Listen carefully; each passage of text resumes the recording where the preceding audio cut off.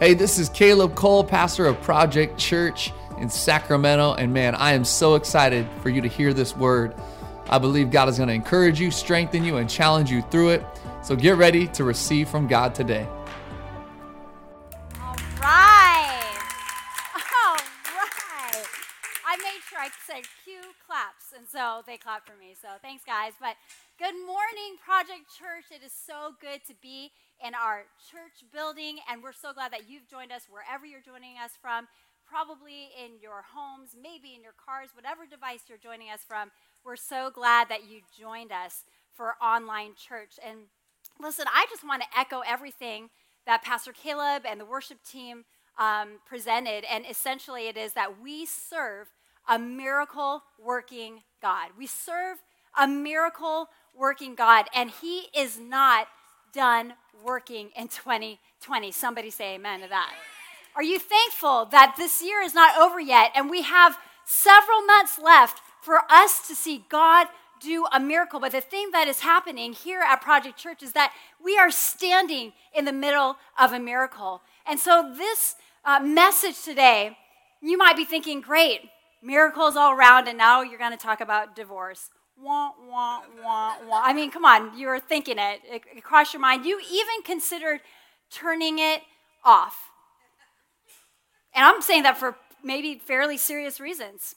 The word divorce can trigger some of us, but I want you to know right now, in the marriages that people are working in right now, the people who are watching who are saying, I do not want a divorce, I'm hanging on by a thread, that there is a miracle that can take place because we're opening the Word of God and we're going to see the heart of God as it relates to marriage, as it relates to divorce, and it's going to change us. The truth of God's Word is transformative.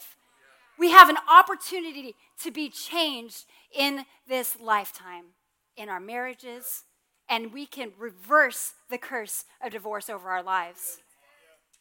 And I'll tell you this right now, with all the excitement of the building, I would rather talk about faith and futuristic goals and the vision that God has given us.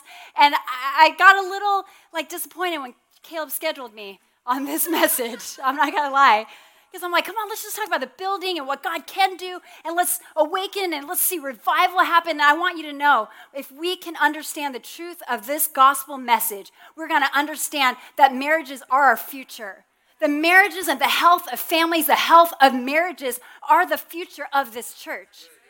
And so we want to see God do something in you today. So again, we've been in Mark, we're at the point where in Mark 10, we're going to go verses 1 through 12, and we're catching up.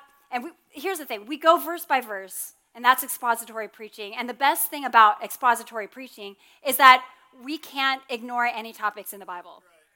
I mean, we can't, if we're truly going to say, like Project Church says, like we say here, this is a part of our culture, that the Bible is our guide, then we can't leave out anything in the Word of God.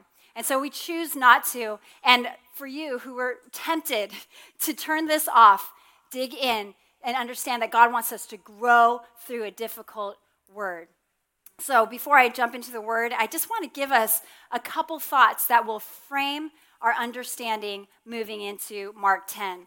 First, I want you to understand that we have a better chance of not divorcing than we think. Here's what the culture has been telling us. The culture has been telling us that 50% of marriages end in divorce. And as you really look into first-time marriages, second-time marriages, third-time marriages, second and third-time marriages, they are far above 50%. It's 60 and 70% that those marriages, second and third-time marriages, fall apart. But can you please be encouraged that actually, when you look at just first-time marriages, those actually, that statistic is actually only 20% of them end in divorce. But when the culture repeatedly tells you, and it's by the letter of the law, this statistic is all marriages, 50%, we all say, well, what's the point? What's the point? But let me tell you this. Let's first not find our hope in statistics, right? We're not going to find hope in statistics, but we're going to understand the truth of some statistics, and I'm going to find hope in that. Shanti Feldhahn, a researcher and a graduate from Harvard University, has done a number of these statistical observations that has really looked into this, and you've probably heard that 50% of marriages end in divorce, whereas also Christians, marriages in Christianity, they end in divorce by 50% as well. Well, that also, according to this researcher and according to the statistics, that for Christians, then those Christians are defined as people who attend church every week and they pray.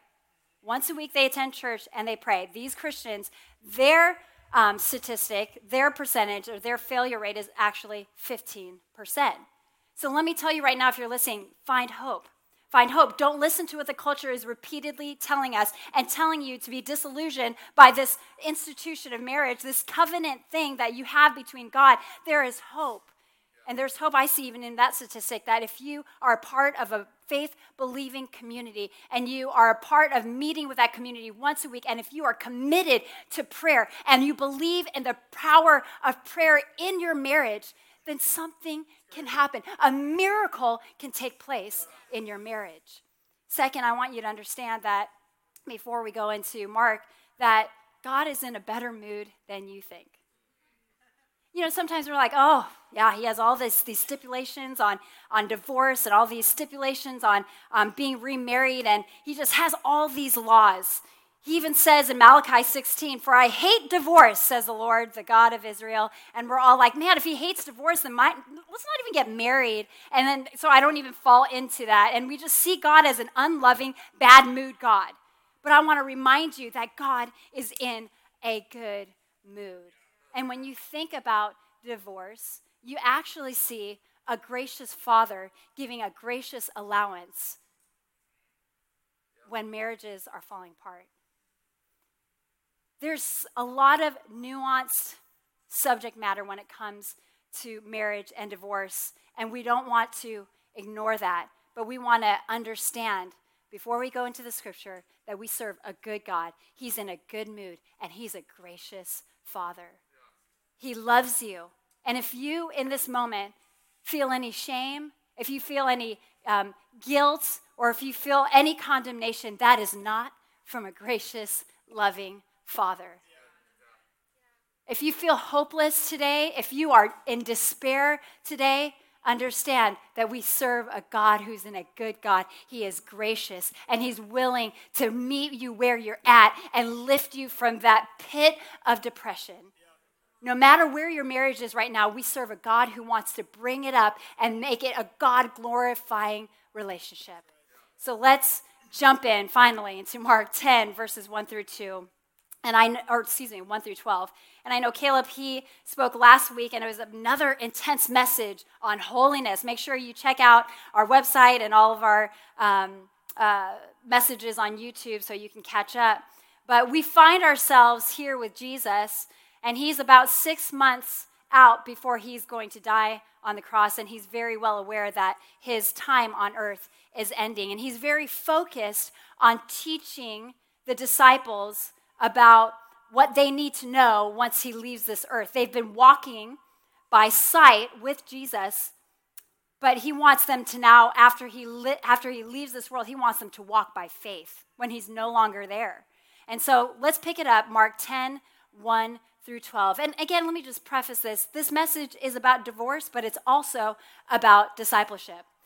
Jesus uses these opportunities, these contentious issues as teaching moments to disciple us closer to him and for us to understand how to walk out this life the way he did. All right? So just understand that this is going to truly impact your life and help you understand the way Jesus wants to disciple us in this moment. So Mark 10, 1 through 12, starting at verse 1. Jesus then left that place and went into the region of Judea and across the Jordan. Again, crowds of people came to him, and as was his custom, he taught them.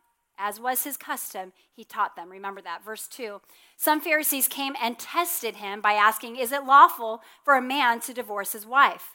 Verse 3. "What did Moses command you?" He replied. They said, "Moses permitted a man to write a certificate of divorce and send her away." Verse 5. "It was because your hearts were hard that Moses wrote you this law," Jesus replied. "But at the beginning of creation, God made them male and female. For this reason, A man will leave his father and mother and be united to his wife, and the two will become one flesh. So they are no longer two, but one flesh. Therefore, what God has joined together, let no one separate. Verse 10, when they were in the house again, the disciples asked Jesus about this. He answered, anyone who divorces his wife and marries another woman commits adultery against her. And if she divorces her husband and she marries another man, she commits adultery. Let's pray. God, I thank you for your word. And I thank you, God, that it's the truth that guides us. It is a light unto our path, a lamp unto our feet, and a light unto our path, and we can trust it. It can be our guide. But God, I pray that you would give us greater revelation than we've ever had reading this passage before. God, it's a new day, and you have new revelation for us, so we open up our hearts and our minds to all that you want to teach us today. We commit this time to you in your precious and holy name. Amen. Amen. So again, I want you to think about that verse in the very beginning. We see that Jesus, again, is confronted by crowds, and Pharisees are trying to trip him up again, and they're testing him. But you need to understand, in the first verse, he says what he tended to do was to teach. He wanted to teach the people. And in the very next verse, it says that the Pharisees come into the picture, and they test him. Now that, to me, reminds me and brings attention to the fact that oftentimes testing moments in our lives are teaching moments for Jesus. When we are tested, God wants to teach us. Jesus wants to teach us. It's in this moment that Jesus is using the topic of divorce to disciple us. This is almost less about what his answer is for the Pharisees and more about how we respond to the Pharisees when we are tested. So I believe many of us here have been tested. Think about the times we are living in. Think about 2020. We have been tested. And so how are we going to respond? Jesus, through the teaching of divorce, is going to show us how to respond to the tests of this life. So how do we respond to tests? Number one, we got to understand the test. Verse 2, some Pharisees came and tested him by asking, is it lawful for a man to divorce his wife? You know, we all know the verse, James 1, verses 2 through 4. Count it all joy, my brothers, when you meet trials and tests of many kinds, for you know that the testing of your faith, this is producing a lot of excitement, right, in you? Just know that you're going to be tested, and know that it's going to produce steadfastness, and let steadfastness have its full effect, that you may be perfect and complete, lacking in nothing, build your character, grow in your perseverance. Tests. Is that exciting or what? And and that's great, because I think sometimes when we think about tests, we're like, it's just an opportunity to get better. I'm tested, and then God's just giving me an opportunity to grow, blah, blah, blah, yep, blah, blah. But sometimes we have to understand that we are in a battle. We are in a spiritual battle. And here's the thing. The Pharisees weren't just trying to enter into a theological teasing conversation like, hey, Jesus, what do you mean? They weren't friends with him in this moment, okay? And they weren't just, it wasn't like a test that he was going to pass. They were wanting to judge him. They were wanting him to choose a side. There's a couple views in this time, and you got to understand the context. There's a couple ways that the people in this day were thinking about what divorce was all about. There was a liberal standpoint, and there was a conservative standpoint on marriage. And don't get that confused with today's terms of political conservatism and liberalism. But I want you to understand that the liberal view that some of these Pharisees had was that a man can divorce their wife at any time for any reason. If she cooked a bad meal, he could divorce her. If somebody looked cuter than her, then, he could divorce her. If she just was not, if she wasn't measuring up to what he wanted, it was, there's so many things. If this was the case for us right now, and if I cooked you a bad meal, we would have been divorced like 3 or 4 times now. But, oh, wow, he just said more than that. You didn't hear that? Cool, thanks. He says I cook bland, but it's because I'm healthy, okay, right? Somebody give me an amen. So there's a liberal view of marriage, but there's also a conservative view on marriage, and that's only by sexual infidelity can you divorce somebody. I want you to understand that both are problematic. Both are problematic because both do not insert the value of women, first of all. Second of all, that's not the intent of the law. That's not the intent of the law. And before I move into that moment, I want you to understand that the Pharisees weren't friends with Jesus at this point. Their testing was a means of trapping him. How many conversations, for everyone listening to me, have we entered into that are super nuanced subject matter, and there's one side or another side that we could pick, and we decide to just like fall into the trap of deciding between this side or the other? Do you remember the "and" series that we just did when we said it's about either or it's not about either or, it's about both and? Go back to the series and listen to it and understand that Jesus gives us a perfect example on how to respond to these nuanced subject matter type of conversations. And it's a trap. Can I tell you right now, the conversations that we're having online with nuanced subject matter are a trap and an utter, complete distraction to what God is wanting to do in your life and what God is wanting to do in the church. Can we stop getting trapped by the Pharisees? Can we stop getting trapped by this world? Can we stop getting trapped and understand that God is going to rescue us from our tests, and he's going to show us how to respond, and he's going to show us in a way that is countercultural to this culture. So oftentimes, these traps disguised as tests, if we're not careful, are going to trip us up. I want you to see and watch how Jesus answers the questions. You know, sometimes when I see it the way he actually answers it, though, let's turn to it. Verse 3, "What did Moses command you?" He replied. It's like, Jesus, can you be just like a little bit more straightforward? Just answer the question. And it just make it easier, right? But what Jesus is doing is he's saying, understand that this is not just a test to see if you pass to the next level. No, it's a trap that's going to suck you in and suck the life out of you and suck all the joy and peace out of your life. And so what he says is he answers the question by asking another question, and he points them back to the Word of God. The only way that we are going to be able to handle these tests is if we, number 2, respond with the Word of God. Number 1, understand the test when you're tested. And number 2, respond with the Word of God. Verse 3, "What did Moses command you?" The words that Moses shared were commands that he heard directly from God. And so what he's doing is he's telling them and he's referring them back to the Word. When people ask you questions of nuanced subject matter, make sure that you go back to the Word. Psalm 119:11, it says, "I have stored up your word in my heart that I might not sin against you." The Word of God was hidden and stored up in God's heart. I mean, he is the Word. The Word was with God. Jesus is God in human flesh, wrapped in human flesh. He was not going to sin in his response because the Word was full inside of him. So anything that's going to come out of his mouth is going to be truth, and it's going to be seasoned with love, joy, peace, patience, self-control. And that is how we need to respond. We need to respond with the Word of God. And I want to encourage you today that we need to start storing up the Word in our hearts. We need to start memorizing the Word.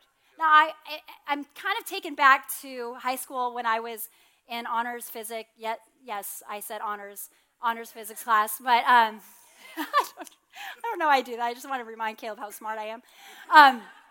I think about how we could always use for tests a cheat sheet where we could write down every single one of the equations that we needed to solve problems. Now, while I just said that I was in an honors physics class, it did not help that I had what you called a TI-87 calculator. Does anybody remember the TI-87? We're dating ourselves, everybody who said yes. But they're these monstrous calculators that had like sine, cosine, and all that stuff. I don't remember, actually. Clearly, you'll hear in a second why I don't retain that information. And so this calculator, if you were a little bit of a techie, you could somehow get the game of Tetris on your calculator. So in physics class, I'm sorry, Dr. Hartman, I think that was my teacher's name, I would listen kind of and put my book up here, but I would be playing Tetris. What's wrong with me? I was playing Tetris, and so there were probably some classes where I didn't completely understand everything that was happening in physics class. So when it came to that time where I needed to take the test, I'm like, oh, good, I got my cheat sheet. I have all the equations, and I'll never forget one of the tests that we were taking. It was a little bit more of a complex thing, and I had no idea how any of the equations worked with these problems. And I kid you not, I got a D- on that test. And it was because I thought I was so smart that I got Tetris on my TI-87, and I missed out on some of the teachings. I'm not going to lie, I maybe fell asleep. So this is what happens when we get a cheat sheet, right? And I'm afraid that this is what we do when it comes to the Word of God. We say we have the Word of God and we'll apply it whenever we need it because we have it right here. It's on my nightstand. I never read it. It's super dusty, but I have it. I have the Bible right there.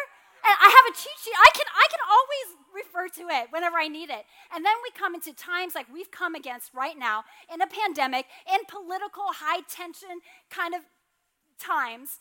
And we don't even know how to respond to the Word of God because none of it has ever been stored up in our hearts. Church, we've got to read the Word of God. It has got to be our guide. It's got to be stored up. I'm not telling you to dogmatically say, and he said to them, and he said to them, truly I say to you, truly I say to you. I am not telling you to memorize it. I'm telling you to read it. I'm telling you to talk about it with your family. Write it on your doorpost. Be in community groups with people. Just discuss it, and it'll come to your memory because once you see the cheat sheet, you're like, oh, I knew that. Oh, I actually know that. I wasn't throwing that down. We're fine. The Bible's fine. But listen, guys, we need to get the Word stored up in our hearts so that when we come against the enemy, it just fills out of it. You know, he thinks that he's like wounding us because he hits us, but all that comes out is the Word of God, and truth is coming out of us. That's what happens in the battle. So store up, memorize the Word of God. And not dogmatically, but just have it in your heart so that it comes to your attention when you are in a fight with your spouse. When you are in a fight and you're thinking, man, maybe this is just the end. I'm at the end of my rope, and he's giving me this gracious allowance to just quit. No, he says to persevere. He says to not give up. He says that he hates divorce because he knows that it's going to hurt you in the long run. He knows that it's going to hurt your generation. He knows that it's going to hurt your kids. He's saying store up the Word of God so that when you come into the battle, you're ready to ward the enemy off from those temptations to think the wrong thoughts that are only going to divide you and your spouse. Respond with the Word of God. Next, I need you to remember the condition of your heart. Remember the condition of your heart. Jesus is quick to remind the Pharisees. After they respond to him, Moses permitted a man to write a certificate of divorce and send her away. That's their response. But Jesus says, it was because your hearts, somebody say, because your hearts were hard that Moses wrote you this law. What is the condition of your heart? Jesus cuts to the chase right here, right now. He cuts to the chase, and he reminds us all that our heart is deceitfully wicked. And you know what happens when our heart is deceitfully wicked? We don't want to go in there and put a flashlight on it. We just want to stay on the external. Because there you don't touch those hidden parts, and nothing's triggered. So we think about just the external stuff. And that's what the Pharisees are doing. They're just talking about, well, it says this in the law, and they know all the stipulations, they know all the conditions, and they know the word inside out, but do they know it inside? Is it stored up in them, or do they just know the outside? The temptation of not searching the condition of your heart is to stay external in our practices. He points the Pharisees back inside. As humans, this is our propensity to always negotiate the minimums. Okay, so there's divorce, right? Okay, so how far can I go until we actually have to get divorced? Or what we just negotiate the minimums. Again, let's talk about these views on divorce at this time. A liberal view means, what can I do before it's wrong? And then the conservative view of divorce in this time is, what can't I do in order to be right? Do you see how those are both fundamentally incorrect? Those are fundamentally the wrong approach and perspective on divorce. God said, this is a matter of the heart. Jesus is reminding all of us who are listening to this message that we can't make divorce and marriage about what I cannot do, how far I can go, or what I can get away with. It's not about that. It's not about external. If God was worried about just the externals, then he'd just be a judge ready to just like cut you off the moment you made a mistake. But God is not after the external things. He's not after just your behavior. He's after a relationship with you, and the relationship starts in your heart when you say, oh, God, I love you. I love you. And he's not saying, oh, just love me on the outside by coming to church, by paying your tithe. No, he's saying, love me with all your heart, mind, and soul. It can't just be about the externals. God is about the internals. He's about your heart. He's about the condition of your heart. We're going to approach marriage and divorce much differently when we analyze and remember the condition of our heart. You got to hear me about the character of God here. In Malachi 2:13 through 16, he does say, for I hate divorce, says the Lord, the God of Israel. And then he says this, to divorce your wife is to overwhelm her with cruelty, says the Lord of heaven's army. So guard your heart. Do not be unfaithful to your wife. This here shows the graciousness of God. It shows the goodness of a loving God and his heart towards the wives who were being divorced left and right in this time. It said, do not divorce. To divorce your wife is to overwhelm her with cruelty. This is less about what you can't do, and it's protecting the heart of this woman. It's about the heart he has for people. This is the God we're serving. This is why all the stipulations. This is why all the conditions, because God is a God who loves the person, who values the person. So guard your hearts. Do not be unfaithful to your wife.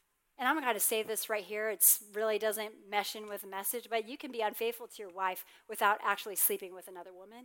You can be unfaithful to your husband without actually sleeping with another man. I want you to guard your heart. Next, how do we respond to the tests in our lives? We need to refer to the Word of God. Wait, wasn't that your point like 2 messages ago or 2 points ago? Yeah, now let's refer back to the Word, because that's exactly what Jesus does. You know, he says, what did Moses say? And what he could have done is say, what did Moses say? Remember that, peace out, I gotta go, right? It's like, okay, what do I think about Black Lives Matter? Oh, just read the Bible, bye, and then you just walk away. Like that's what Jesus could have done, but no, he says, he goes back into the Word and he brings everybody back into 3 more verses to really understand the text. If we as Christians can be guilty, I think as Christians we can be guilty of when we're confronted by difficult subject matter, like the list goes on, politics, healthcare, systemic racism, economic policy. We can become guilty of avoiding these issues and not giving people a chance to hear the truth of how we should be approaching these messages. We can be accused of being passive and avoiding, having that avoidance. But God wants us to share the truth because the truth transforms. So I believe that Jesus is challenging everybody by referring back to the Word, and he's saying, why do you believe what you believe? Is it just because Moses said it, or is it because you're actually reading the Word and understanding it for what it actually says? And so we are going to go into a time of just looking through, what does marriage actually mean? What is it all about? So Jesus doesn't just ignore the actual issue and say, oh yeah, I'm thinking on things above, not on earthly things. No, he does still want to teach on the subjects at hand. So let's read it. Verses 6 through 9. Verses 6 through 9, 10, 6 through 9. But from the beginning of creation, God made them male and female. You guys, that's really simple. Nowhere else in the Bible is the word marriage described outside of the realm of a man and wife. This is the principle upon which the rest of the scriptures are founded and built on. That's the truth. And that was set from the beginning of time. Second, it says in verse 7 and 8, Therefore, a man shall leave his father and mother and hold fast to his wife, and the two shall become one flesh. So they are no longer two, but one flesh. This is what I remind Caleb all the time, that we are one flesh. I don't know why I did that. I was just actually thinking about how we share a lot of clothes. So we are one flesh, and we can share each other's clothes. Oh, no, I take your clothes. Okay. So I actually talked to him super respectfully. Okay, don't worry about that. Marriage is about unity. Marriage is about unity. Unity, unity, unity. In divisive times, I can't think of a greater example of the kingdom than marriages that are working, because marriages, when two become one, can be the hardest thing. It can be the hardest thing. But the purpose of it was that we would be united to one another. And third, verse 9, it says, what therefore God has joined together, let not man separate. You know, this holy union is a miracle of God. Marriage is a miracle of God. And I just want to summarize this by what C.S. Lewis says. The Christian idea of marriage is based on Christ's words that a man and wife are to be regarded as a single organism. Honey, we're a single organism. For that is what the words one flesh would be in modern English. And the Christians believe that when he said this, he was not expressing a sentiment about stating a fact, just as one is stating a fact when one says that a lock and its key are not mechanism, or not one mechanism, or that a violin and a bow are one musical instrument. Without the musical bow, I'm totally just tripping up over this, but without the bow and the violin, there can be no music. Without a lock and a key, there is not one mechanism. The Bible is telling us that there's unity and we're of one flesh, and that's a miracle of God. Anybody who's still in a marriage today, it is a miracle of God that we are still together. It is a miracle of God that you're still together. It's a miracle of God. And so let God be glorified in our relationships, and let us reveal how much he loves us by sticking with it, by persevering, by guarding our hearts, by protecting our marriage, by protecting our relationships, by protecting what we watch, by protecting who we're listening to, by protecting who we're talking to. Let's guard our hearts and say this is about unity. In a divisive times, our families need to be the strongest they've ever been. Our marriages need to be stronger than they've ever been before. In divisive times, the church may not have to speak exactly to that exact topic and tell us who we should be voting for, but maybe we can just exemplify love and unity in our marriages.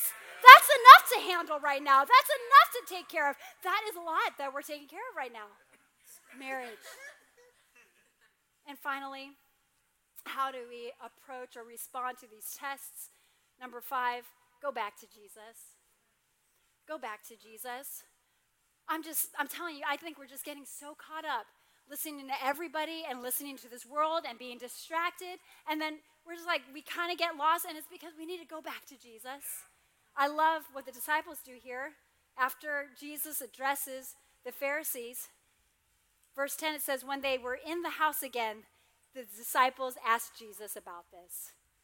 They asked Jesus about this. Because here's the thing that happens. I think sometimes when we're in these corporate settings, there's these moments where there's this corporate revelation. But sometimes we need to take that corporate revelation and have an intimate relationship with God and allow him to speak that to us individually. This is not a matter of being right and wrong and standing on the right side of this issue or not. This is about forming and cultivating a relationship with a loving Father, with a loving God. So let's go back to Jesus. Go back to Jesus. Jesus continues and he talks about divorce and whether or not you can get remarried and some more stipulations. And I was thinking, man, maybe I could really dissect that for everybody. And I don't want to avoid it, and I don't want to totally avoid it, but I also want you to know that at this point you understand the heart of God with marriage and divorce, that these stipulations and these boundaries are just revealing that he wants good for you. If we understand the heart of God, then these parameters that he's giving, that he shares with the disciples, are just gracious allowances and protecting boundaries for our lives. And so listen, what I'm seeing and what I'm hearing with the Pharisees is that they've heard of this gospel, but they have all these thoughts on these other issues. And so what works for them is to fit the gospel into the constructs and confines of their own understanding. But what we need to do is allow the gospel to radically shape and change our constructs and our way of thinking. The gospel has to be what shapes our beliefs. Here's the thing. It says in Ephesians 5:25-27, husbands, love your wives as Christ loved the church. I did wonder, seriously, was it just that divorce was a hot topic right now? All the scholars and teachers and religious people of the day, they were arguing about this all the time. And I'm like, why do you spend so much time talking about this? And then I was reminded, husbands, love your wives as Christ loved the church. As Christ loved the church. This is less about our own earthly marriages and has more to do with the eternal union between Christ and his church. It's about Christ and his church. Why is he so sad for the woman who is divorced? Why does he beg? Why does he beg the men of that day to not divorce their wives and not to be unfaithful to them? Because he would never do that to his beloved bridegroom. He would never do that to his wife. He sees the church. He sees you as his bridegroom. He loves you like a husband should love the church, his wife, See, on the cross, Christ was cut off from his father. Do you remember the whole passage that I read earlier? That a man will leave his father, and cling to his wife. Christ on the cross was cut off from his father so that he could die and restore us to relationship with him. This is all about his relationship with the church and how much he loves the church and how much he would abandon his father so that he would be severed. He would be far away from him, and he would take on all sin that would separate him from God so that he can reconcile us back to himself. He loves us so much. Why is he talking about divorce? Why is he talking about this? Because it's a picture of what he does not want to happen with us and him, with the church and Christ. Let us, church, not be unfaithful to our spouse.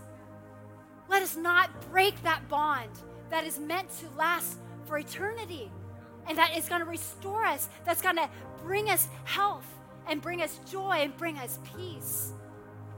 Listen, there are people in this room who have been not in relationship with God and who have been separated from Christ.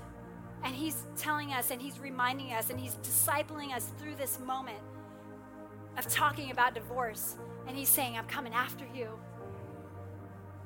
I want to make it practically impossible for you to be separated from me. I am chasing after you. I'm pursuing you. I'm pursuing you the way that I want Caleb to pursue me. I'm just kidding, kind of. Shoot, that was a really serious moment. Jesus is pursuing us today. But it's not about the externals, guys. It's about the internals. What is God speaking to your heart right now? How is he moving your heart? May it be the truth of his word that says, I love you so much that I just want you to come at the foot of the cross, lay down all condemnation, lay down all guilt, and just let me purify you. That's what he wants to do in this moment. And so if you are feeling like you're away from Christ, if you feel like you've been unfaithful to him, he says, I'm going to do anything for us to be together. I'm going to do anything for us to come together. I'm chasing after you. I want you to have a relationship with me. I am about the relationship. I am not about the externals. I'm not about your mistakes. I'm not about punishing your mistakes. I'm about bringing you into reconciliation with me because I want your life to have full joy, love, and peace. So if you're in this place,